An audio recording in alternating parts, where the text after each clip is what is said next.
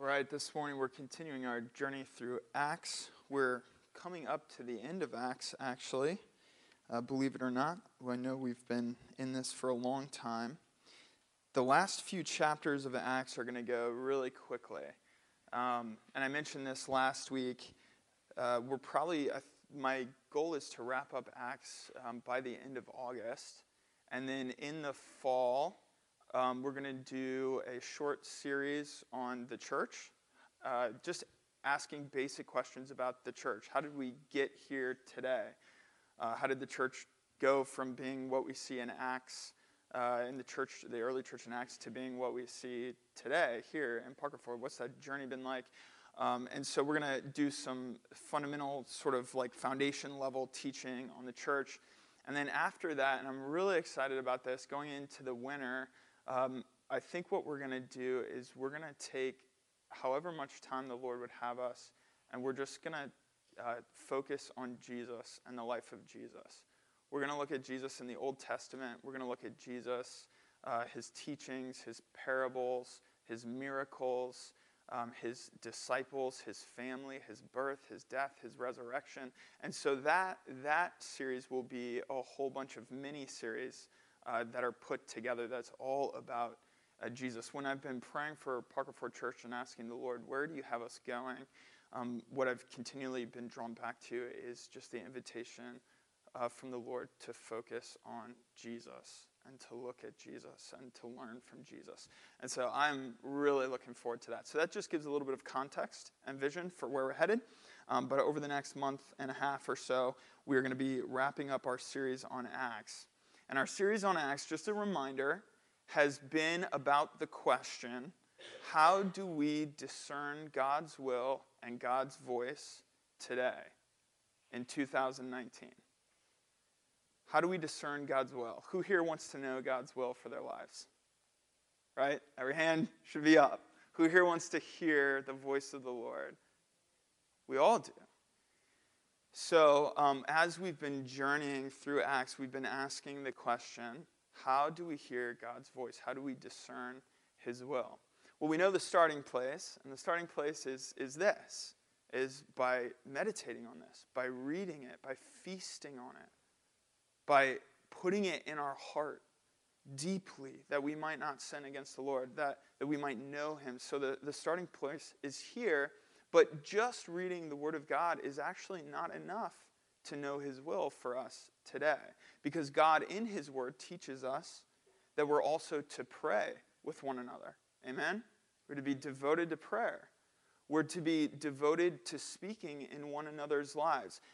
Every single major decision in my life that has gone well because I've had other people speak into my life and give wisdom and instruction and direction. Have you experienced that in your life, right? This is part of God's discernment. We do it together. We hear from the Lord as we walk together. So prayer, God's word, discerning together. So I want to keep that in mind as we're going through the chapter this morning. It's not the whole chapter 21, but it's most of it. This is Paul's journey from right when he was with the Ephesian elders. This is at the very end of his third missionary journey. And this is his journey to Jerusalem. I think that Paul sees himself walking in the footsteps of Christ in his journey to Jerusalem. So if you're familiar with the Gospel of Mark, you'll know that Mark doesn't really care about telling us much about Jesus' birth or early life. In fact, hardly anything is said. It just, bam, you start reading Mark, and right away you're in the ministry of Jesus.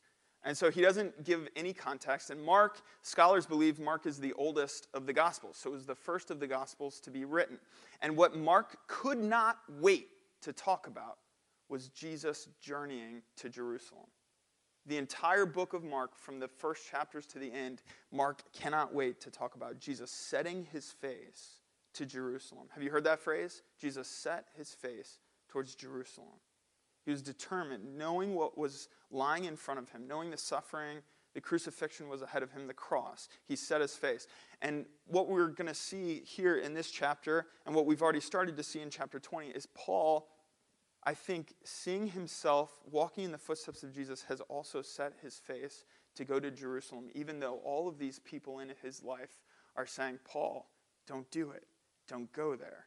If you go there, you're going to be arrested. If you go there, you're going to suffer. One other note of introduction. This morning is clearly a morning that's a family morning at Parker Ford Church. So think about it. I mean, we had our children, we had our graduates, we had all of these more announcements than we typically have. We have these fellowship opportunities coming up. This morning, it has been all about family, and that's going to continue in the Word this morning, because typically how I preach, how I feel convicted to preach the Word, is not primarily from an application standpoint. To be honest, I don't care that much whether or not you bring something from Sunday morning that you can immediately apply to your life. What I care about way more than that is that we would each leave here inspired by the greatness of God. And sometimes you don't know what to do with it, and that's completely appropriate. Sometimes the only application is to be in awe of God, and that is the greatest application. So typically when I'm preaching, my desire is to stir awe and wonder at God. This morning, what I sense from the Lord is actually, in the midst of this family morning, we find ourselves as a church at a point where I think the Word has a very practical, immediately applicable word for us. So this will be from a slightly different perspective than I typically teach with. So I'm going to move quickly through the scripture so that I can get to that. Does that make sense? And if you're visiting with us, we're so glad you're here. You can be a part of the family. When I was a missionary kid in the Philippines as a kid, and all Filipino churches love this song. They sing it every week. It's Welcome to the Family. Have you heard that? We're glad that you have come to share your lives with us. They sing it every single Sunday. And when I was there for the first time in 15 years this past spring, I visited a Filipino church, and they started singing it. I was like, oh, they still do it. So they sing, Welcome to the Family. So if you're visiting with us, welcome to the family. We're glad that you're here. All right, Acts 21, 1-26. This is the map of Paul's third missionary journey. He has traveled from Antioch with Silas and Timothy, gone through Asia Minor. He spent over 2 years in Ephesus. After the riot in Ephesus, he moved up into Macedonia and down into Corinth. This part of the journey is when he wrote the book of Romans as well as 2 Corinthians. He's gathered the offering from all of these churches to take back to the Jerusalem church. So there's leaders from all of these churches that are traveling with him now. Last week we were here. He landed in this town where he met with the Ephesians elders, and now this week he is going down here, and we will end with him in Jerusalem, where he's going to be arrested. Spoiler alert, next week. Acts 21. Father, as we engage your word this morning, we just again invite your Spirit to teach us. We want to glorify you and honor you, even as we seek some practical application this morning. We pray this in your precious name. Acts 21 from the ESV, it says, and when we had parted, so Luke is with them, that's the we passages. When we had parted from them and set sail, we came by a straight course to Kos, and the next day to Rhodes, and from there to Patara. And having found a ship crossing to Phoenicia, we went aboard and set sail. When we had come in sight of Cyprus, leaving it on the left side, we sailed to Syria and landed at Tyre. For there the ship was to unload its cargo. If you are a Bible reader, you know that Tyre plays a massive part in Scripture throughout much of the Old Testament and into the New Testament. Jesus spent some time there. For the ship was to unload its cargo. Verse 4, and having sought out the disciples, so there's a church there. They seek out the disciples. They stayed there for a week, and through the Spirit, they were telling Paul not to go to Jerusalem. Paul, don't go to Jerusalem. Don't go. You're going to be arrested. You're going to suffer. But they move on.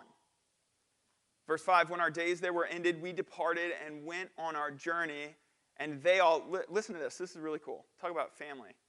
They all, with wives and children, accompanied us until we were outside the city. So this whole church, men, women, children, old and young, they accompany the group traveling with Paul. They all walk out of the city together, and when they come to the beach, they knelt down and prayed together. Isn't that beautiful? They spend family service together. They kneeled down on the beach and prayed and said farewell to one another. Then we went on board the ship, and they returned home. Verse 7, when we had finished the voyage from Tyre, so they get on a boat and they go down the coast, we arrived at Ptolemais, and we greeted the brothers and stayed with them for one day. So there's another church there. They stay with them for a day. On the next day, we departed and came to Caesarea, and we entered the house of Philip the evangelist, who was one of the 7, and stayed with him. Does everybody remember Philip? Philip was one of the first 7 deacons that was commissioned. We had a couple of sermons about him months ago when we were in early Acts. And Philip was one of the first 7 deacons that were commissioned by the church to care for the church. And then after Stephen was stoned to death with Paul's approval, there was a dispersion of the church, and Philip took the gospel where? Do you remember where he took it? He took it to the Ethiopian eunuch, but what town did he go to? The hated enemies of the Jewish people. Samaria. He took it to the Samaritans. So Philip takes the gospel to the Samaritans. This is the first intentional movement of the gospel outside of strictly Jewish people, and now it's taken to the Samaritans. So this is 15-something odd years later. Paul probably went to Jerusalem in this trip in 56 AD. So this is 20-something years since the crucifixion and resurrection. This is a while after Philip had gone to Samaria. We're not sure how long. But now Philip is leading a church in Caesarea. He had, verse 9, 4 unmarried daughters who prophesied. That's a bad translation. So ESV is a good translation, but often when women are put in places of leadership in the ESV, it changes the language a little bit because it comes from the complementarian viewpoint. So what it actually says is he had 4 unmarried daughters who were prophets. So it's not just that he had 4 daughters who happened to prophesy in this one situation. The Greek is that he had 4 daughters who continually prophesied under that gifting. Does that make sense? That slight nuance? All right. So Philip has 4 daughters who are called prophetesses. While we were staying for many days, so we don't know how long they stayed in this church, but this whole group with Paul, there's probably 20 people traveling with Paul. They all stay at Philip's house, and his daughters come and prophesy and serve there. While they were staying, a prophet named Agabus came from Judea. Anybody remember Agabus? He's also been in Acts earlier. Anybody remember where Agabus was? Man, you guys. The pop quizzes are falling short today. Agabus, really cool name, right? Agabus was the prophet who went with Barnabas and Paul from Jerusalem to Antioch. And in chapter 11, when Paul and Barnabas, before they're commissioned for their first missionary journey, when Paul and Barnabas are serving in Antioch, which was the first Gentile church, it says that a prophet named Agabus came up and he prophesied that there would be an entire empire-wide famine, and that the famine would particularly cause suffering in the Jerusalem church. So, again, pop quiz, do you remember what they decided to do in light of this prophecy from Agabus? They decided to send an offering to Jerusalem. So the Antioch church, chapter 11, collected an offering, and everyone gave generously, and they sent it with Paul and Barnabas down to the Jerusalem church to bless the Jerusalem church. Now, at the end of Paul's third missionary journey, as he's going from church to church to gather an offering to take to the church in Jerusalem, where did he get that idea? He got that idea from already having done it. In chapter 11 from Agabus. I think this is just cool, poetic, full circle imagery by Luke. Now, he's in Caesarea, his last stop before going to Jerusalem, and who does he come across? Agabus. Agabus, as he's carrying this offering. So Agabus came down from Judea, which is actually up from Judea if you're thinking north-south. And coming to us, all right, use your imaginations with me, okay?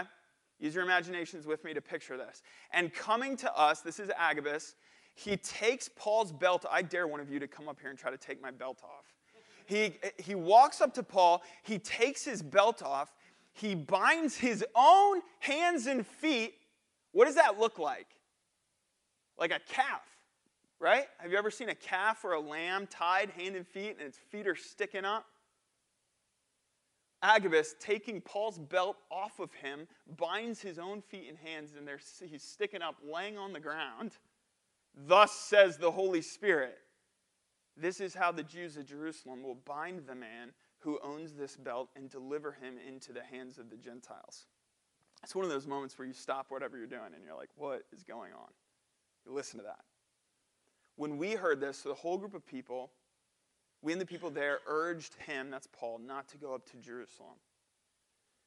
Then Paul answered, what are you doing, weeping and breaking my heart? For I am ready not only to be imprisoned, but even to die in Jerusalem for the name of the Lord Jesus. All right, church, I want to invite you to reflect on that for one moment. Take a moment in the quietness of your heart, and I would invite you to align yourself with the Lord in such a way that you would say, that we would say, I'm ready not only to be imprisoned, but to die for the sake of Jesus Christ. So go ahead and take a moment and confess that to the Lord. And if you're not able, then ask the Lord why. Reveal why I'm not able to even say that.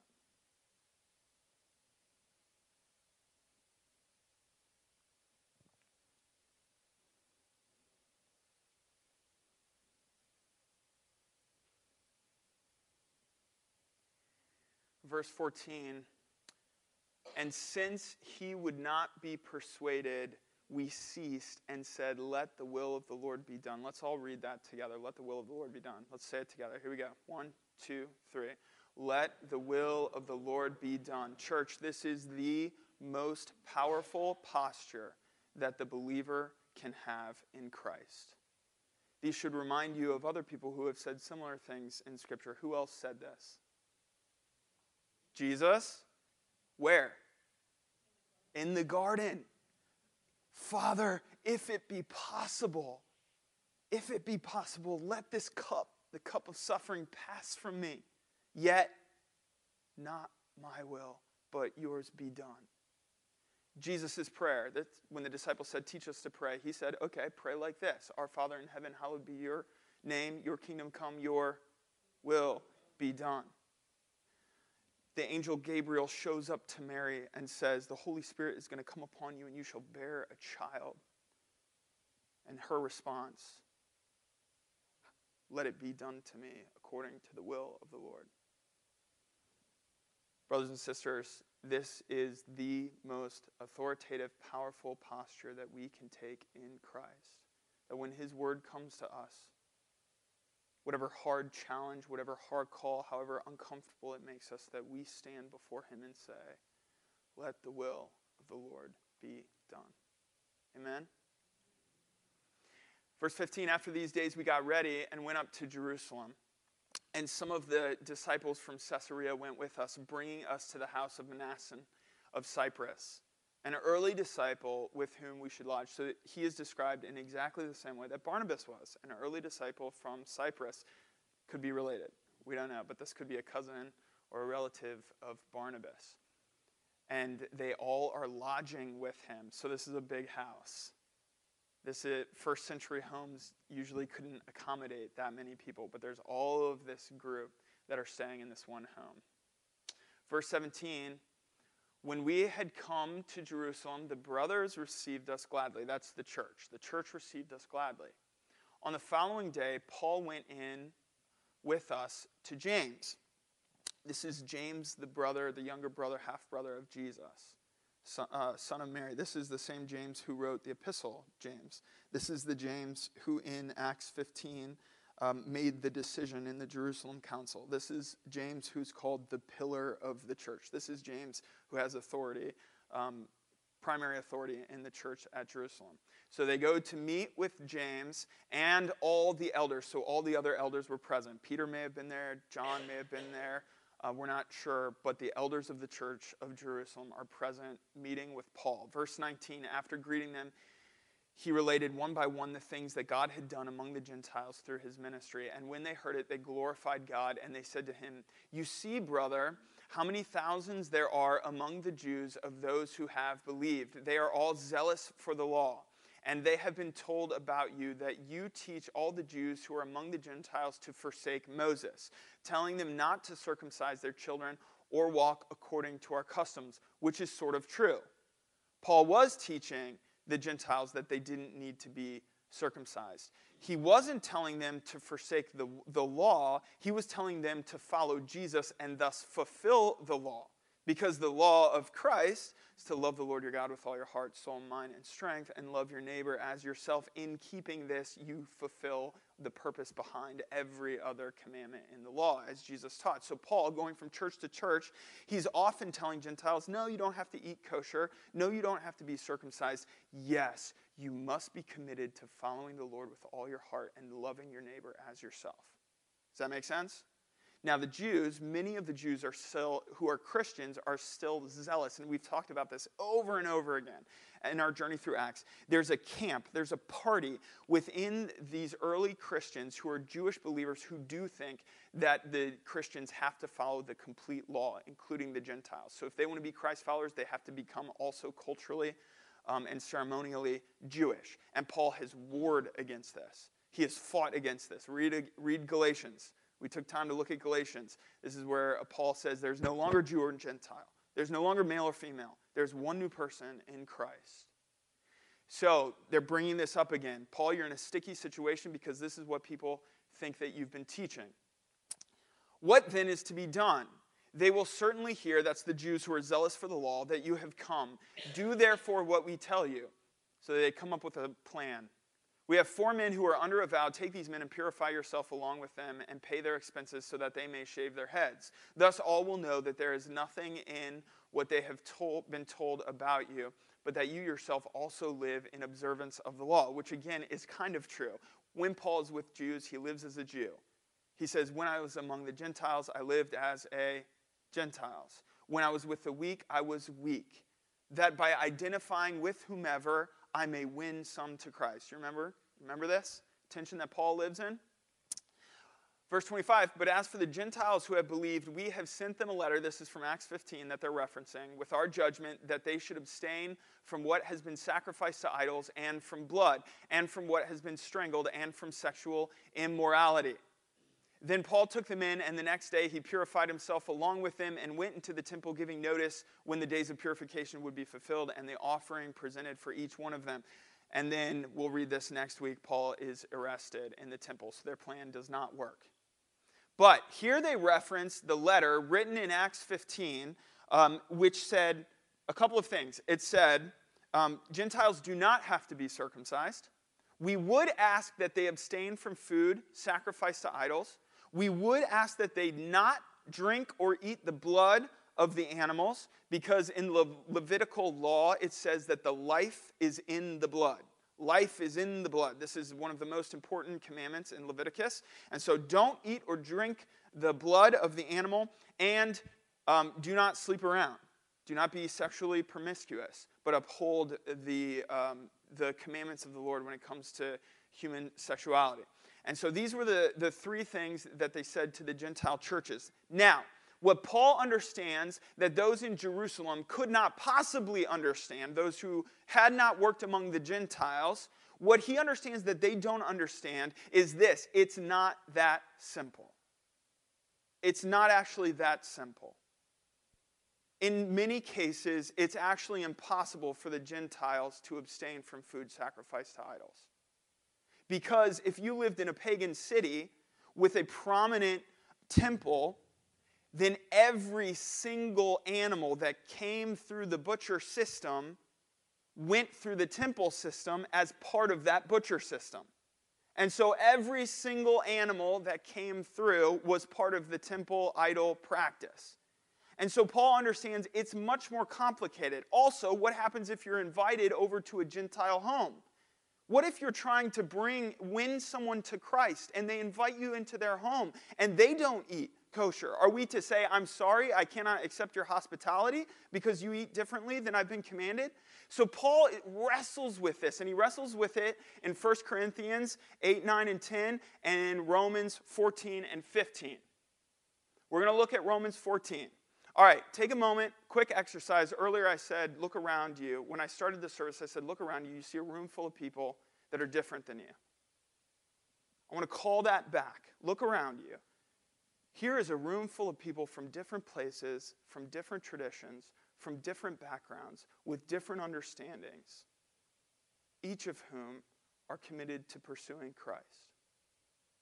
Or, I'm presuming, desire to learn more about that. You're here. Our differences in this church, I know the body well, having spent time with you. Within this room sit people who view life very differently. Politically, sometimes spiritually, how to approach the text. We live in a culture, this is where I'm going to get very practical and applicable for our body. We live in a culture that in every way is pulling people to fundamentalism on either extreme. Think about this politically for half a second, and you know this is true. We live in a culture where every talking head and every screaming voice is telling you to entrench yourself further and further in the extreme, and to not tolerate or be in fellowship with those who view things differently than you. We have an incredible blessing at this church because we have people who are all across that spectrum in fellowship together here at this church, all pursuing Christ. The political cycle is about to pick up steam again. The debates have started, and it is going to get so nasty. And once again, Satan is going to use this as an opportunity to sow dissension and disagreement and break down relationships in churches. Because guess what? We have Republicans and Democrats in this same room. We do. So are we going to pursue Christ with genuine understanding towards one another, knowing that we don't view things the same way? Or are we going to draw a circle around our little plot and say, you're either in or you're out? This is what Paul was wrestling with in every single church, as Jews and Gentiles looked at one another, and everything in their flesh wanted to say, you view things so differently than me. I can't fellowship with you. And Paul lays his life down over and over and over again to say, God has created one new person in Christ. So no matter what your background is or how you view things politically or what your experience is, as you pursue Christ and your brother or sister pursues Christ, God is bringing you together that you might learn from them and they might learn from you. And yes, there's going to be tension and fighting and arguing and disagreement, but you're both pursuing Christ. And in Jesus' name, there is one body. Not two, there is one body. Can I get a hallelujah, an amen, a yes? There is one body. Romans 14. Paul says, writing about this issue, people having differences of opinion. This is the Gentile church in the heart of paganism, in the heart of Rome. People hating one another based on their differences of opinion being brought together by Christ and struggling through the tension of having different views and different experiences. And this is what Paul says to them. As for the one who's weak in faith, welcome. Don't shame, welcome. As for the one who is weak in faith, welcome him. Do not quarrel over opinions. One person believes he may eat anything, while the weak person eats only vegetables. Notice who he calls weak. He calls weak the one who's actually following the Levitical law here. While the weak person eats only vegetables. Verse 3, let not the one who eats despise the one who abstains. So the one who does have freedom, they are not allowed to despise the one who doesn't.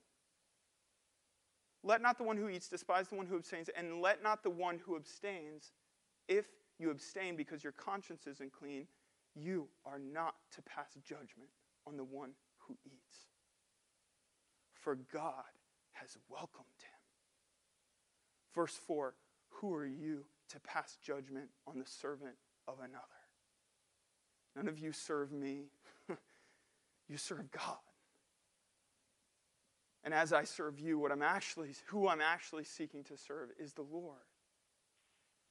It is before his own master that he stands or falls, and he will be upheld, for the Lord is able to make him stand. One person esteems one day as better, so the Jews thinking that the Sabbath is better than Sunday, but others, Jesus was resurrected on the Sunday, they think that's the day for worship. While another esteems all days alike. Because guess what? The temple is no longer a building we go to. The temple is the body of Christ, the Spirit of God dwelling within us. So if the holiness of the day is based on when you go to the temple, what happens when the temple becomes you 365 days a year? Every day is sacred. Every day is anointed to be present with Jesus. The one who observes the day observes it in honor of the Lord. So if you think Sunday or Saturday is special, God bless you. Make it sacred and special. The one who eats with freedom, even food that's been sacrificed to idols, let them eat it. They honor the Lord since he gives thanks to God. While the one who abstains, those who don't feel like they can do that, they abstain in honor of the Lord and gives thanks to God. You see what he's doing? He's drawing both extremes in which direction? Towards one another. You have freedom? Praise God. Bless the one who doesn't. You don't have freedom? Don't you dare judge those who do. Verse 7, for none of us lives to himself, and none of us dies to himself. For if we live to the Lord, and if we die to the Lord. So then, whether we live or whether we die, we are the Lord's. For to this end Christ died and lived again, that he might be Lord both of the dead and the living. Why do you pass judgment on your brother? Or you who despise your brother, for we will all stand before the judgment seat of God. We're going to stand before the Lord and answer to him. For it is written, as I live, says the Lord, every knee shall bow to me, and every tongue shall confess to God. So then each of us will give an account of himself to God. Therefore, let us not pass judgment on one another any longer, but rather decide never to put a stumbling block or hindrance in the way of a brother. I know, and I am persuaded in the Lord Jesus, that nothing is unclean. Nothing is unclean in itself. He quotes, in this same discussion in 1 Corinthians, he says, the earth is the Lord's and the fullness thereof. Psalm 24. But it is unclean for anyone whose conscience says it's unclean. So if you're engaging in an activity that your conscience says don't do that, you should not do that. If your conscience says don't drink, even though Jesus turned water into wine, you should not drink if your conscience is not clean. But you are also not allowed to judge the one who does have freedom. They belong to him, God. For if your brother is grieved by what you eat, you are no longer walking in love.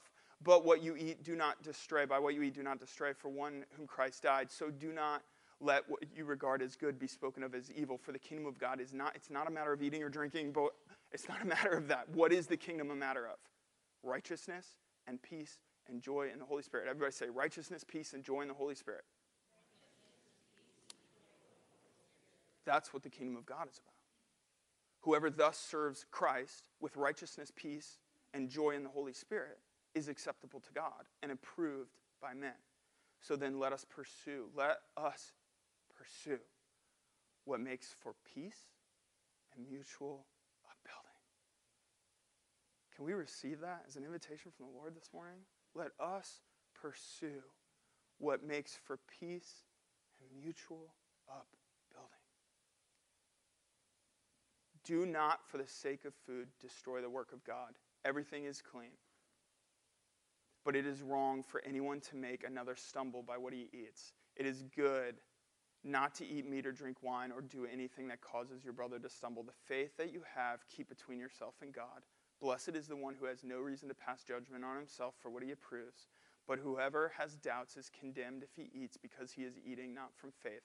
For whatever does not proceed from faith is sin. for the kingdom of God, just to emphasize this, is not a matter of eating and drinking, but of righteousness and peace and joy in the Holy Spirit. All right, and this is where it gets practical and applicable for our body. All right.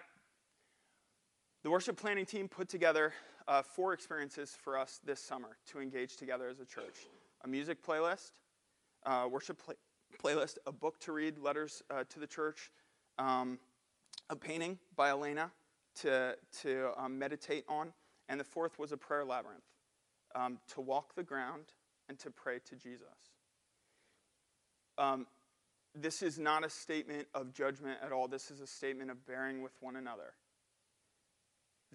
That was introduced to the body totally innocently with a desire that we would pray outside, walking together. Some have been uncomfortable with that within our body, with the prayer labyrinth. So we want to bear with you as well. If you've been uncomfortable with the prayer labyrinth being on our property, our purpose was to build the body, not to divide it.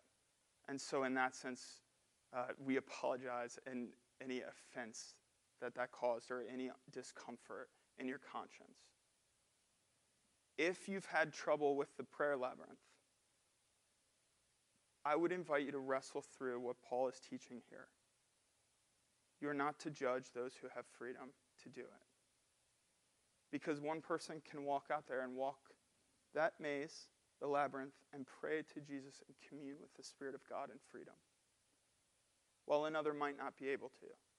So if you can, with freedom, you are not to judge those who can't.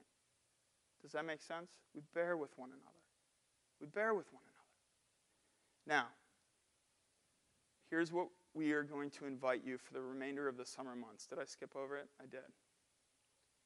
For the remainder of the summer months, in place of the heart that was behind the labyrinth, this was the desire behind the labyrinth, we would like to challenge each person in Parker Ford Church to prayer walk or drive, if you are physically unable, our neighborhood here, Coventry Glen, a minimum of twice per month.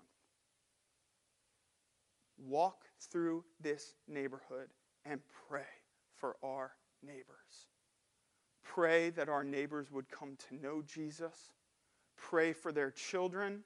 Pray for their marriages. Pray for their freedom from addiction. There are alcoholics and drug addicts and porn addicts, and just like all of us have struggled with, they're struggling. Pray for them. Pray for their jobs. Pray for their families. Pray for their finances. Pray for their friendships with one another. Pray for their safety. Be outside, walking on God's earth. The earth is the Lord and the fullness thereof, and commune with the Spirit of God in intercession on behalf of those who do not know Jesus. Can we do that together? With a clear conscience, can we pursue our neighbors together, praying that they might know the love of Jesus? Can we do that together? If your conscience is clear with the prayer labyrinth, it's still out there and you can do that. But the call of the church this summer is go pray for our neighbors that they might know Jesus. Ron, you can come back up. We're going to end our service. I know I went heavy and I went hard this morning. But this is the reality of where we find ourselves. This one issue could be 1,000 issues. Not a single one of us view everything the same way. I don't even view the same things the same way as myself from when I wake up to when I end the day. Right? Because I learn and I change and I grow. Sometimes I make mistakes. So let us bear with one another just like we have to bear with ourselves. In love, and let us pursue peace and the mutual upbuilding of the church. I do not mean this word. Please do not receive this. I do not mean this word as, from an angry standpoint. I want to share this because I am burdened for you, church. And I see that this is a way that the enemy is seeking a foothold in our midst, that he might divide us. Father, we thank you for your word. Thank you that nothing we're facing, the church hasn't faced 1,000 times through 1,000 generations. Over the last 2,000 plus years, over and over again, the enemy has sought to divide the church over secondary, third, fourth issues. while you have sought to unify your church around your Son. So in this room and in our body, whether or not individuals are here, we have a church body, praise God, who is committed to being a people following Christ. PFC, pursuing Jesus. And so even though we have disagreements politically, even though we have disagreements about other things, even theological differences, we all agree on this, that Jesus Christ is Lord, and there is none other. And so as we seek you as a body, we wrestle through these things. I stay awake at night crying out on behalf of our church, shedding tears on behalf of her oneness and unity, that we might not be divided. Protect us and lead us. We pray in Jesus' name. Amen.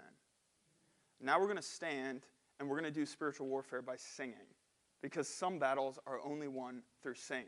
So people of God, lift your voice to the Lord and worship to him as we close our service.